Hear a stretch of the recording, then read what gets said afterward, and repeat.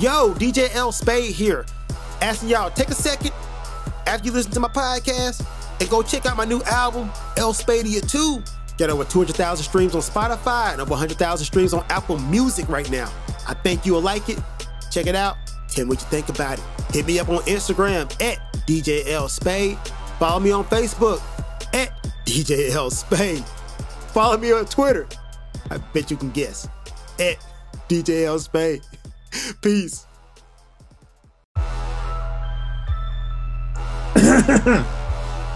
Do my little intro. Common Knowledge Podcast. Just a man doing the best he can with what he got.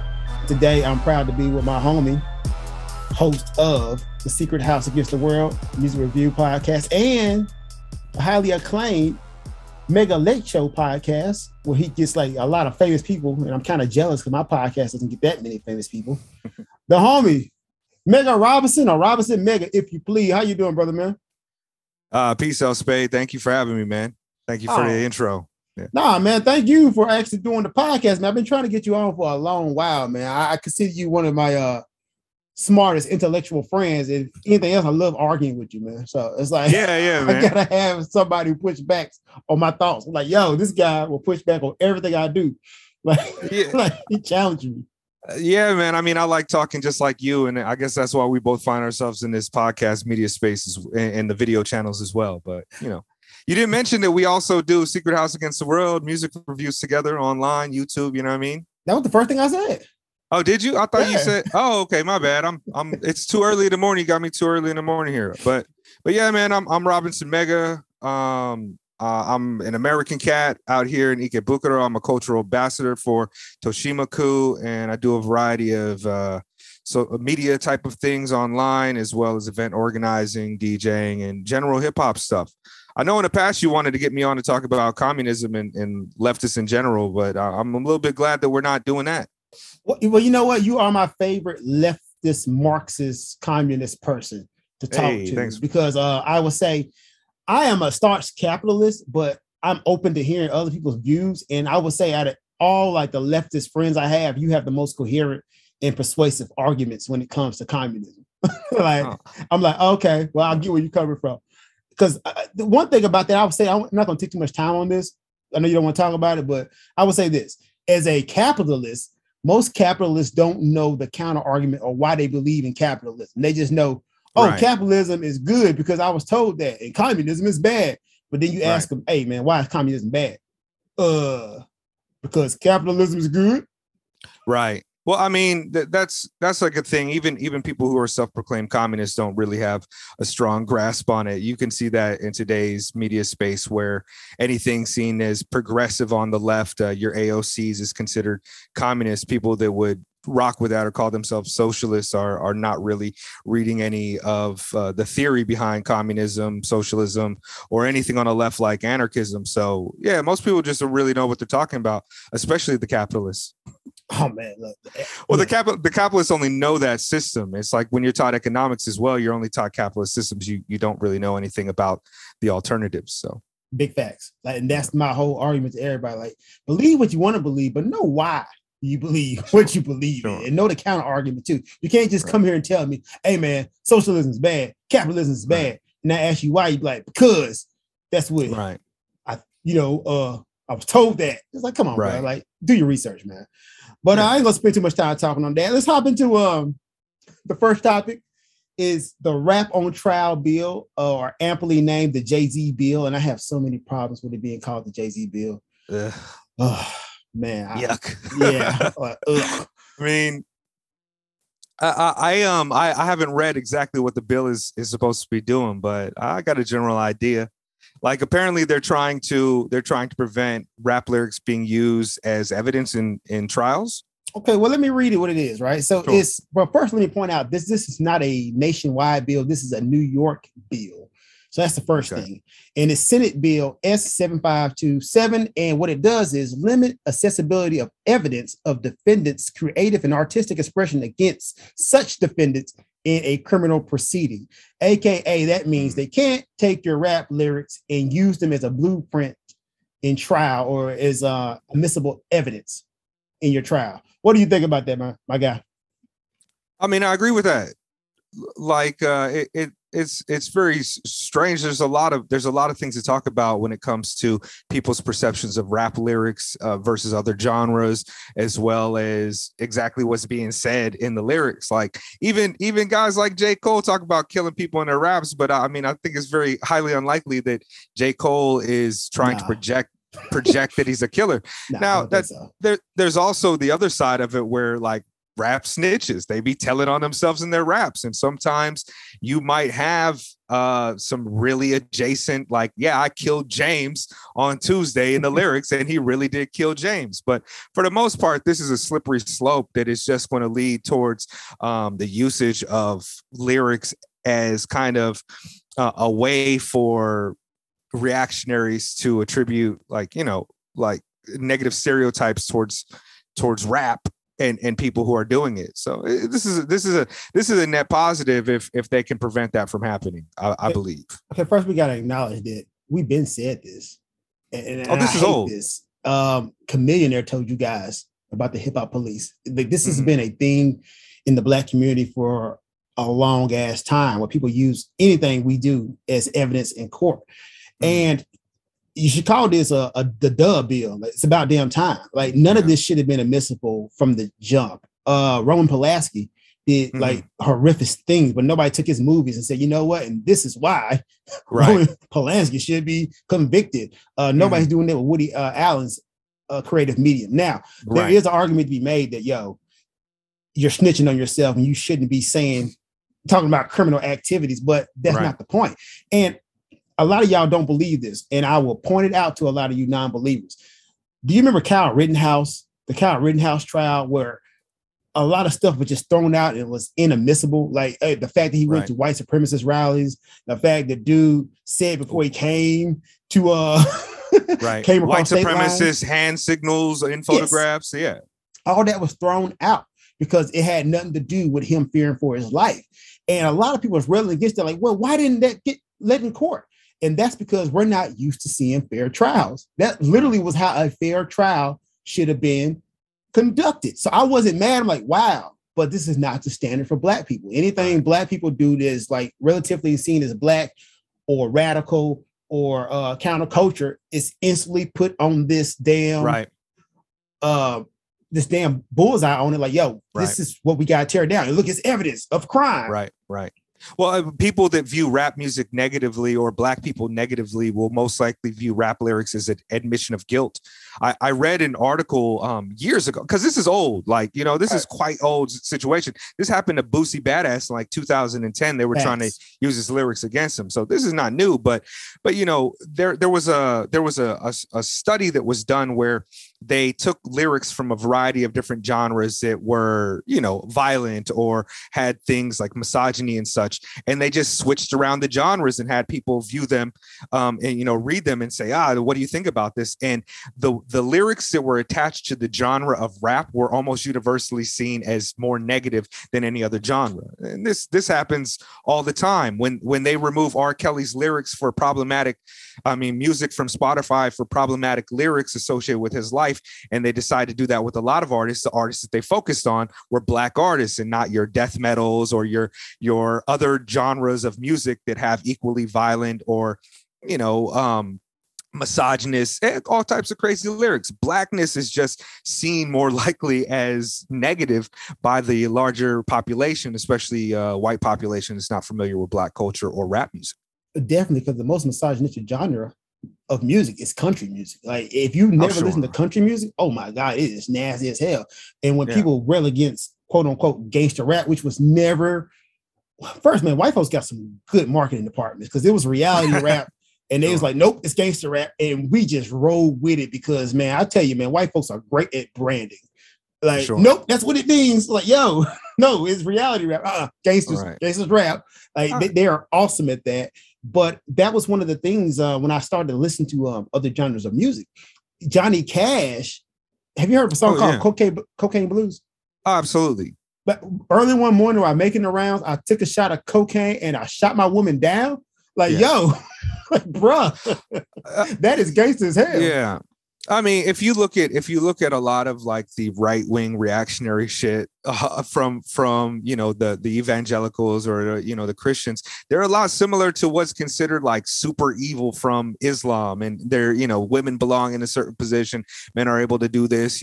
I can beat you with a broom handle if you step out of line type of shit.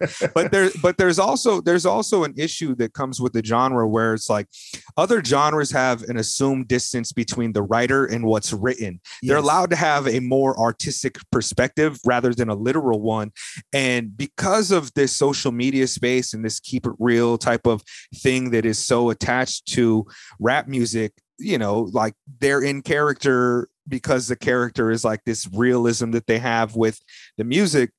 People think that like, oh yeah, this black kid who's looking tough in this picture, but is a straight A student is actually the devil because he listens to these bad lyrics and projects himself in a way online. Well, the same thing isn't applied to, other kids. We see that all the time in mugshots and pictures that show up on the news. Like they show the bad kid, looking hard and looking tough, and not when he's, playing Yu-Gi-Oh or some shit. And the rapist Brock, the swimming rapist Brock, who had a nice smile in the picture. I'm like, yo, bro, he's a serial rapist. Like, dude out here raping women behind dumpsters. And y'all got this man out here in a suit and tie, smiling. And not to mention during his court sentence, they was like, oh, well, I don't want to ruin this guy's life. I'm like, what? Like, that was like your thought process, Judge? I don't want to ruin this guy's life. And one thing about this whole thing that I just have to point out before I go to the counterpoint, that I hate that black lyrics are used as a roadmap to convict young black guys or black guys in general. However, our rap lyrics are not used as a stepping stone to serve underserved communities or like to inject money or as a roadmap to like all the stuff that's been done wrong in the community. That's not used for that. It's just used for criminal purposes. And I think that shows a lot of hypocrisy that like about our rap lyrics. Like you can actually use our rap lyrics to say, oh, wow, they're not getting any resources. Maybe we should put more money in this and make this area better. But nope. Just crime, which always goes into some kind of black pathology. Like the unsaid thing is, come on, guys, y'all know how black people are. You can't really help them. Only way we can help them is by locking them up. And it really gets to me. I definitely agree, man. I do think that it's a perception of rap music in general and not necessarily just a black thing, although that is our space. But as I've pointed out to you in the past, and I hate to harp on this again because it does hit my, mega isms bingo card from Jed Axel, is like the Telecommunications Act and the involvement of capital within the genre of rap music has radically changed public perception of what is rap, what it should be, and what it should be talked about. Like there was a lot of biodiversity and things about blackness that are just not as present in popular black music now, particularly rap music. Most of the things that are in popular rap music now are negative things about, black males, misogyny and things. And that capitalist realism about hustle culture is a part of rap music, but it is also understated behind a lot of the negative things within the genre. And I can see how somebody that's outside would look at it and say, wow, like you ask a young 13-year-old black kid the values that, put some things on the board, put up thoughts about women. What do your favorite rappers think about women? What do they think about drugs? What do they think about partying? And then you ask them what their parents think about it. And you're going to see a huge divide in that. And it doesn't make that young black kid bad, but the value system in a lot of mainstream rap music has been pushed by people who are not from the culture. And C. Dolores Tucker had a lot to say about that shit. She's actually an unsung hero in this, but it's a good through line, the Telecommunication Act of 1996. And let me just break that down for a lot of people who don't know. Basically, the Telecommunication Act of 1996 was the biggest deregulation in American history. Like you haven't seen anything this big since 1934. Right. Now, so what happened was basically what it did was it allowed all your big major market media companies to come in, swoop up, and take all the small media markets. And now what that did inadvertently was it killed the black radio station. Because all your big major media markets came in and bought up all the black stations to include BET. Right. BET was in this, right? And what it did was it syndicated all the stuff that people who wasn't in the culture wanted to push, basically to make money. Because the main genre of making money was all the negative and stereotypical black things. Right. But when you had black owned radio stations programming their own stuff, you had more balance, more diversity. Right. You had like some conscious rap. You had right. Quote unquote gangster rap, which I hate that name, but gangster rap, comedy rap. Yeah, you had poor people that were speaking about their situations more. Look at Bone Thugs and Harmony, man. Like they're talking about the first of the month and how this is like a thing that they live to survive by, and that type of change that happens. It happens from Illmatic to it was written. That shiny suit era was not something that was, you know, organically grown in so many ways. There were material conditions that happened. And it wasn't just rap music. It was everything in our media. And that's why you can go and see those videos about local news stations owned by Fox or whatever, repeating the exact same thing. And when Jeff Bezos purchases, you know, a magazine, all of a sudden the narrative changes. And this deregulation is towards the neoliberalism that we had been moving towards from you know, Nixon, Carter, Reagan onwards. Like Bill Clinton, who is sometimes spoken as the first black president, did tremendous damage to society through these neoliberal processes and economics. And it greatly adversely affect the black community more than maybe even Reagan in a lot of ways. Like super predators were a thing, like, you know, completely stripping social welfare programs is crazy a thing. And this affected rap music and the perspective of main popular culture on black people. And now we're these figures, and it's been so ingrained in our younger generations and us that we do the dances. We are the things. And that's why our young black youth are acting like a Boosie badass, because, you know, that's what they see. The parents can't fight against Kurt Cobain. You know what I mean? Like you lose that fight. but when you have entire communities proliferating the same thing, it's crazy. Right. But it don't mean that you can take the rap lyrics of something that is art and make it a literal thing. We have to have the same artistic leniency in space as any other type of people on the planet. So, you know. Now, the counter argument to this is going to be if somebody listens to this and saying, well, you don't want rap music to be admissible in court. Well, what if they did rap about it, about the exact same crime? Should they be used? Right. I mean, isn't this the function of the legal system to provide justice? Yep. And you can find facts and all types of shit. Like if you got a rap lyric that's like very much on the nose about a situation and you can tie that to real legitimate facts is one thing. But to say, look at you know, Boldy James talking about selling coke here.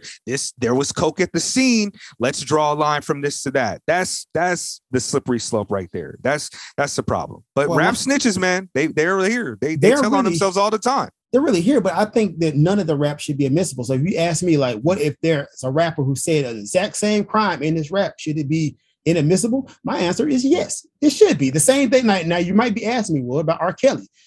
He was technically singing about all the things he was saying to underage, doing the underage girls. Do you think that should be inadmissible? And my answer is still yes, because the criminal justice system is made to prove without a reasonable doubt. Like the burden is on the state to prove everything. That's how our justice system works. It ain't what you know and what you think, it's what you can prove. Sure. You know? So it's on the state to prove it. So no, you should not use my creative medium as a way to down me, because basically you're downing my livelihood. And what you're not going to do is you're not going to down the record labels and the people perpetuating this and say, well, you're partly liable in civil court. You're not going to do that. You're literally pinpointing the person who said it. And then on this slippery slope, are you going to start arresting ghostwriters? What if I didn't write my lyrics? What if I had somebody else help me with that? Are you going to take the ghostwriter and be like, you know what? But you, Mr. Ghostwriter, accessory to the crime. Exactly. Like, come on, dude. Look how stupid this is when you think about it. Like, what about the person who wrote the hook? Is he in it? Oh yeah, man. We locking up.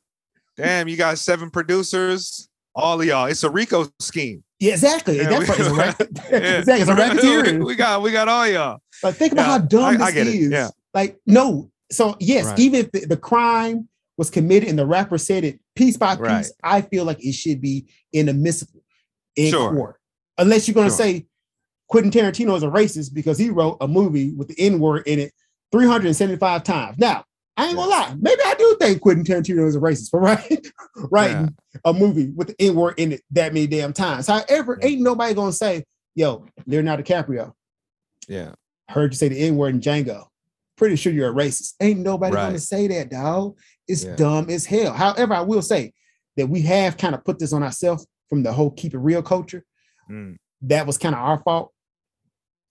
Sure. I mean, but at the same time, I agree with you. First and foremost, I'd like to reiterate that, like, you can't, if there's a clear through line and you can find evidence in a way, sure, but in most cases it's absolutely bullshit. Like, if you see, if the gun is on Instagram picture and then it's found at the crime scene and there's timestamps of you on the street with the gun, sure, maybe, but that, again, that falls upon the justice system to really figure it out. The problem with the justice system is that they're bad at that. And when it comes to representing poor people, which a lot of these people are, or people from underserved communities, we always get the bad rap, man. And I would prefer to not.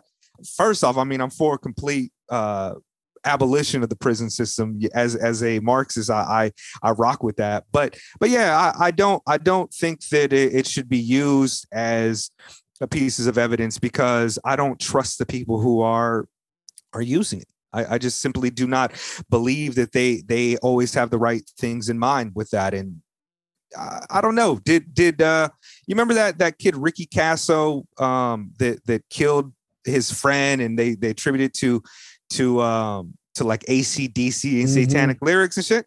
Like, and none of that stuff came up in the court trial. They try to point to it in the media and say he's a part of devil worshiper. But yeah, point to it all you want in the media, but the jury should not be privy to listening to an EP to make a decision on whether or not they think a motherfucker did some shit. Well, that's the thing. The court of public opinion is way different than the court of law. Right. So I always tell people, like, yeah, you can think that, but it shouldn't be admissible in court. Right. Right. Like the main thing is, you want to talk about the most violent medium where you can see the most egregious acts, that is the news media. Yeah. Like, if you turn on the news, you're going to see, we had an old saying when I worked at a news station, if it bleeds, it leads. And that's true, because like during sweep time, like you going for the reaction, you're going for the engagement. And what gets people more than love is hate and fear. So you're going to put the crime first. Breaking news on Winchester, 3 men shot. That gives people reaction more than, oh, well, look at these puppies. Like, that's, like the opposite of love is not hate. It's indifference. Like, you can build off love, you can build off hate, but you can't do nothing without I don't give a fuck. So you gotta like kind of spark that hate. It's a way stronger reactionary tool than love. So you see people in the media playing off this all the damn time, even in rap music. I can say that too. Like the fear, the gangsterism, the tough guy machismo, that plays more than, hey, me writing a rap about love. It's true. It's a human condition. So it shouldn't be pinpointed just to black males, because we all like violence. Oh, absolutely, man. There's a weird approach to what we view as like objective violence and what is allowed in our society. Like, look at how violent these fucking movies are, man. They try to be like, oh, for the kids, they're like, oh, we can kill 1 million aliens, and that's just an objective violence. It's fine because they're outsiders. But this ideology leaks into everything in society, and it's just okay for it's okay to have a popular rap song on the radio and be like, all right, he's killing people, he's getting bitches, that's fine now. But soon as people smell blood in the water for a crime, that it's no longer an objective violence that they could deal with. They have to associate it with literal violence that it needs to be, something needs to be done about. Do you think the bill is a good step forward and should be adopted nationally? I actually haven't read about what the bill entails and everything that's associated with, but in general, yeah, I mean, I think that rap lyrics should not be a part of court trials. Yeah, I think we all can agree on that, man. Have you ever listened to the Common Knowledge podcast and be like, damn, DJ L. Spade, I wish you would talk more about music? Well, yo, I got you covered. Check out the Secret House Against the World podcast on YouTube, hosted by the homie Robinson Mega, or Mega Robinson, if you please. Co-hosted with me and the homie Jed Axel, we talk about new releases in the hip-hop sphere. Basically underground, because that's their taste preferences. But yo, if you want to know what I think about music, check out Secret House Against the World on YouTube. That's Secret House Against the World. Moving right along, man. Have you heard about the Brittany Renner situation? No, not really, but somewhat. I mean, I know of her as a public figure within the social media ecosystem. Well, how do you know about her? Because here's the I just got introduced to her because I'm not really on the social medias like that. Right. I just saw an attractive woman roasting some dudes on Instagram, and that got like her critically acclaimed. Well, I'll approach this, gently. I'll tread softly here because I don't know much about her, but from what I understand, she was just your average everyday Instagram thought who was famous for being good looking and posting videos that a lot of people of the, generally male demographic liked. And then she started dating some football player or some type of sports star, a basketball player. And there was controversy around that shit. And she just got bigger and bigger, as people tend to do in that space. And now she's on a podcast. She's fairly young, fairly beautiful, and somewhat of, not exactly a public intellectual. She's just a human being that gets a lot of attention on social media, is how I know her. All right. So let me just read this story I found on HITC, right? So, what does it say? Brittany Renner is a fitness model and social media personality with 4.6 million followers on Instagram. She was in a relationship with Charlotte Hornet player PJ Washington, and the couple announced that they're expecting their child in early 2001. Their baby boy was born in May of last year, but the two called it quits shortly after the baby arrived. She's also a published author and released her book, Judge the Cover, in 2018. Brittany is going viral on social media after she had some words to say to the Fresh and Fit hosts, Myron Gaines and Walter Weeks on DJ Academics podcast. Brittany confronted the hosts over their comments, which implied that they warned other men about women like her. You said you warned guys about girls like me. So tell me about girls like me, Brittany said. All right. So I'm pretty sure you all seen the clip, man. What was your take on that whole clip, man? I mean, I thought she was saying carried a lot of weight and is quite hypocritical. From what I know about from all the comments on the things, those guys are fairly toxic towards women, and they have a lot of the kind of alpha male, sigma male, looking down on women, type of, that type of energy. I heard that they perhaps like do pickup artist shit, which is just fucking gross and funny, as effective it might be against some people. But I don't know. I thought what she was saying seemed fine. If you're gonna have that energy, keep that same fucking energy. Like, what do you think? Like, now that you're off guard and not on your own podcast, people confront you. Now you don't really got much to say. I thought she hit him with some fire bars. In a lot of ways, she was right. I'm not gonna lie. First, good job, Brittany. This was a classic case of not knowing who you fucking with. And I say that because, like, as a person, myself, who has a lot of contrary beliefs, I expect people to shoot at me. I expect my beliefs to be challenged. I expect people to, like, question everything I think. These were two idiots, and I say that, like, endearingly, two idiots who are used to home field advantage. You're used to having your own platform. You're used to people coming on your platform where you can control the narrative and corner people. You went into some neutral ground, and your idiocracy showed because you weren't ready. So you said something. First, you've been attacking this young lady for a long time. I looked at the history. So you've been attacking young ladies, and you come from the same vein of Kevin Samuels type guys who give guys advice, which, look, man, I keep telling y'all this, man. Is this your king? Like, you gotta stop taking advice from these guys talking on the internet. you gotta stop taking your advice from guys who ain't did shit, right? Like, their only claim to fame is giving advice. So these guys were used to, like, basically bullying people on their platform. They went to neutral grounds and they didn't know how to handle it, dude. Like, first, why would you even say that off camera or say that to her at all? Yeah. Y'all not friends. You're not cool. I mean, this is where media training comes into play. And second of all, dog, there's such a disrespect for, I don't hate to put her in the sex worker category, but I can't think of any other category.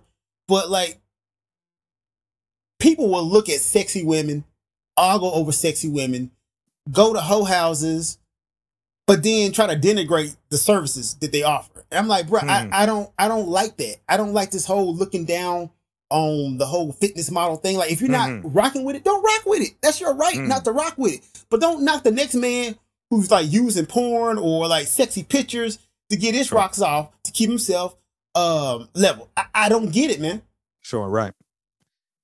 I agree with that wholeheartedly, man. A lot of these, basically these guys function like there's some type of life coach or there's some type of geniuses, and being a life coach is no job that a person qualified to actually be one would ever have. And I get that, you know, there's a huge market for guys like this who are giving advice on how to talk to women, how to carry themselves, and some of it is reasonable. Some of it's like, you know, work on your body, work on yourself, you know, actively listen to women, but a lot of it is just a reaction to you know, being turned down by women or feeling like women have too much power over men in society because they get to make the decision on who they have sex with. A lot of this shit is wild bullshit. And I like that these guys were outside of their echo chamber and got poked in the eye. Of course, they're going to go right back to their echo chamber and rebuttal and talk their shit. But I like that they got pointed out as fucking big goofies, because in most cases, these guys are big fucking goofies. And that was the thing, dude. Like, you see how goofy they are, because when you went outside your platform, you wasn't ready. Yeah. And that's the thing about Kevin Samuels. Say what you want about dude, but dude is smart as hell. He rarely ever leaves his platform, and he picks out the people that he has on there. Like, I keep telling y'all, this stuff is cultivated. Like, the guests he has, they're not indicative of the common woman. He's just picking out like the bozo women that he can like make an example out of. And most of these people are doing that. Like, the whole comment the dude made was, ain't nothing special about you. That wasn't even necessary, bro. Like, that wasn't a coherent argument. Like, there's something to be said if your moral structure and you believe like, yo, women perpetuating sex on the internet is bad. There's maybe an argument in there, but you should like be able to express that argument without saying an insult. It's like me saying, well, I disagree with you. You're fat. You stupid. It's like, bro, that's not an argument. Yeah. You're showing your lack of intelligence and your lack to make a coherent argument. That's one thing that I'm glad got pointed out in this whole damn clip. And maybe this whole cottage industry of men giving advice, you know, basically telling men, hey, be an asshole. That's how you get women. Maybe it'll come to an end soon.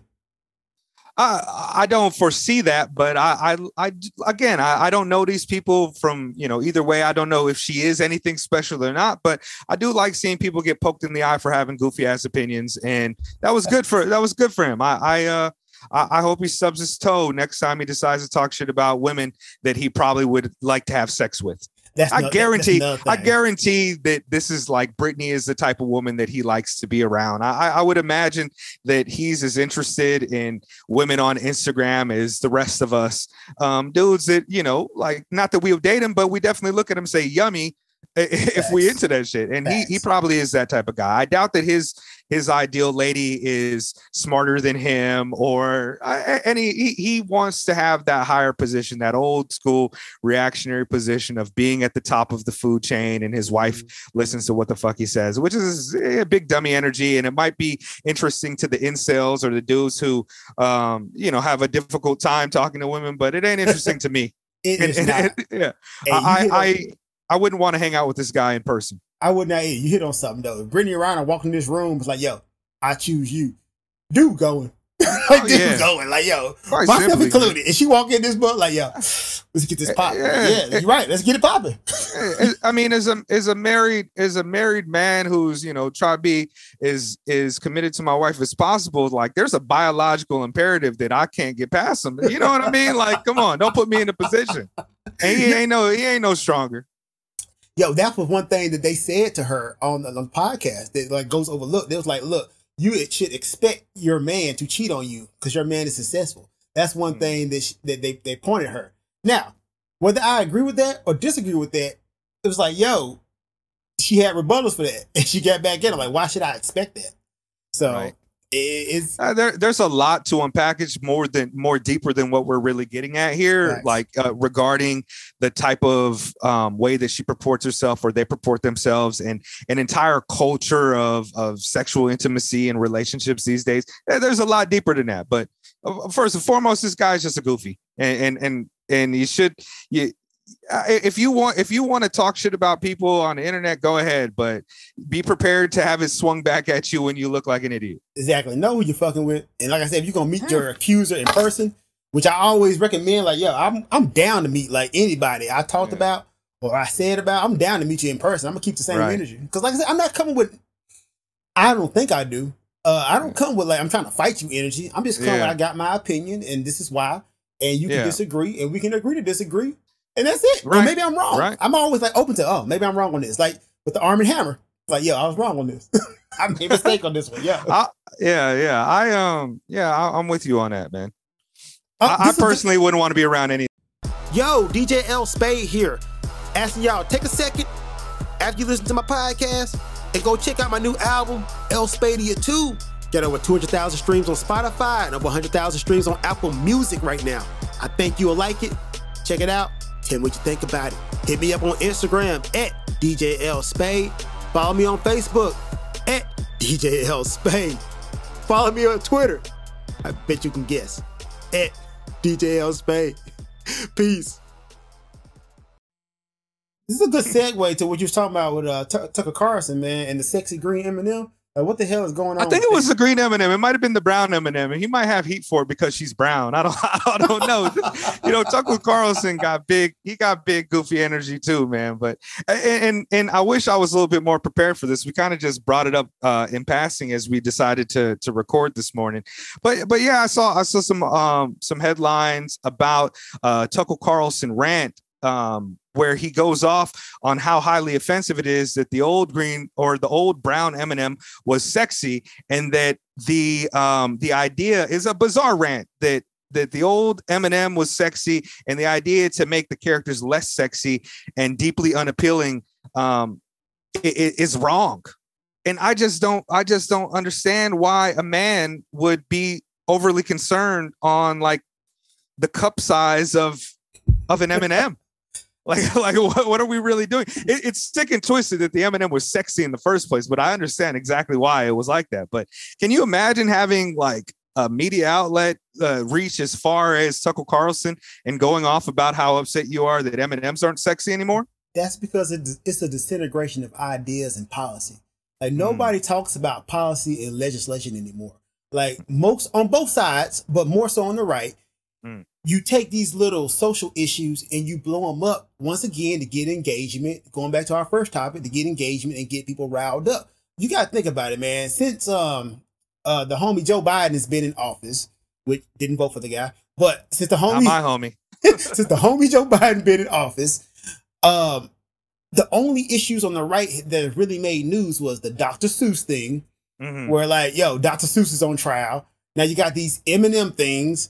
What was another one that was just so damn stupid? I was like, what is this really a thing? Critical race theory. Yeah, critical race theory, which is not being taught anywhere.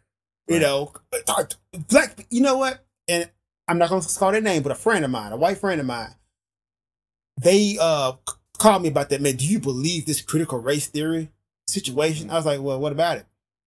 Like, they're making black people victims. And this one black mom got up and she stood for the truth. I was like, dude, what is critical race theory?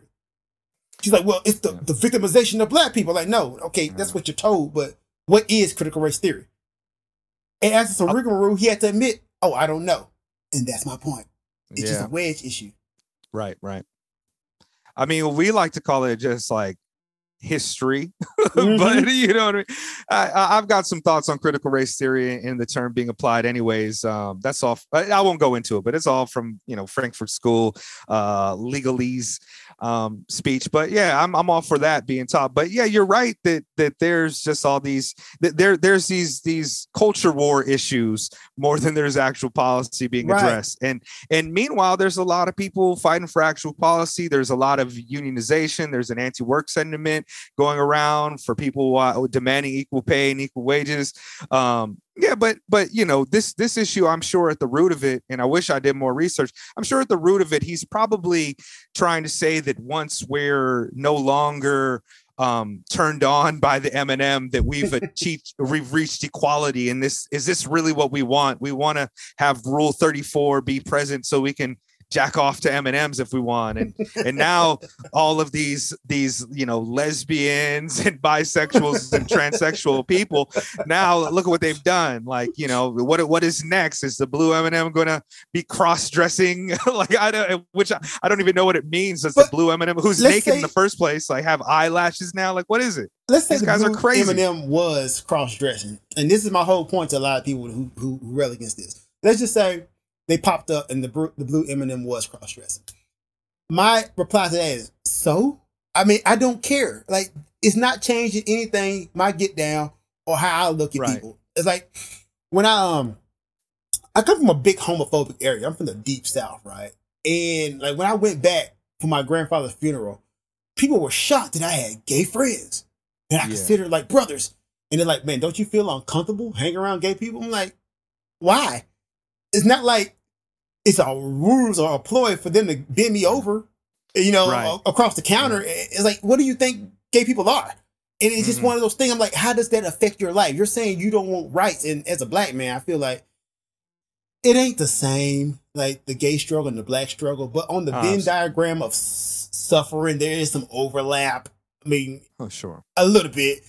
But I always like, there's a hierarchy of privilege. Exactly. That comes with living, exactly. Right. But it's one of those things. I'm like, why do you care so damn much? It literally doesn't affect you. But how can you be anti-rights as a black man fighting for equal rights and equal stature and dignity? How can I deny another group their dignity? I just don't get it.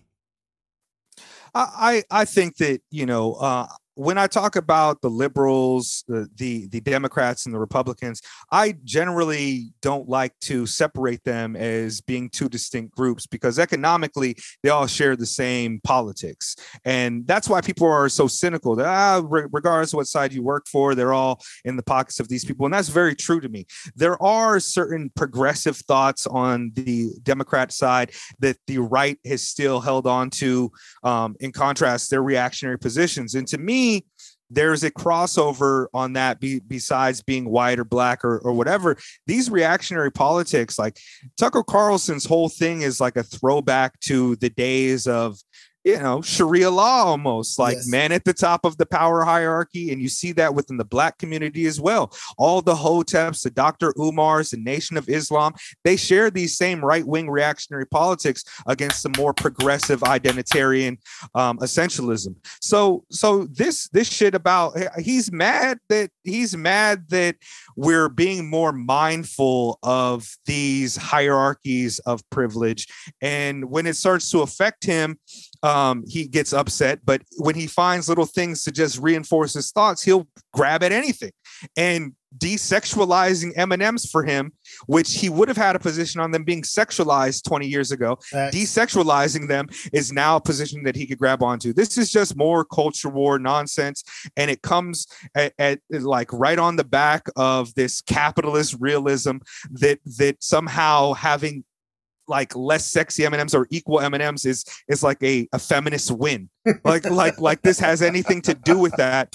Like all of these identity groups, all they provide is just a marketing demographic for you. And M&M is marketing towards, apparently looking at this brown M&M, they're marketing towards professional managerial class black women or brown women. Like I don't fucking know.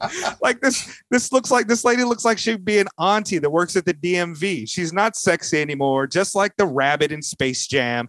And we're all worse off for it. But at least we got Brittany Renner. You know what I mean? Like at least we got her. We lost the sexy rabbit in Space Jam, but we got her, and we got, you know, I don't know who else we got. We've got her and I don't know. You know what? I'm going to end it on a high note, man. That's the Common Knowledge Podcast. I try to do this weekly. Be sure to check out my album, El Spadia 2. Hey, yo, Mega, please tell these folks where to find you at, man. More recently, I mean, you can find me Mega Late Show. We haven't released a lot of episodes, but the back catalog is full of a lot of amazing people in Tokyo and from around the world, famous and less famous, including my main man, Marcus L. Spade Johnson. He's been on there a few times. Also, you can find me and Marcus L. Spade Johnson rocking almost weekly on the Secret House Against the World YouTube channel for alternative, independent rap music album reviews and conversations. We get busy on there. And I'm also doing a new podcast with the legendary Brooklyn Terry called Undocumented Tokyo, where both of us talk to people in Tokyo who are amazing. And there you go, man. We got to do this again, man. I would love to. I'm free in the mornings, man. Anytime you want to rock with me, just let me know. Most definitely. We got to do this again. That's the Common Knowledge Podcast, man. Y'all be safe. Peace. Thank you, guys.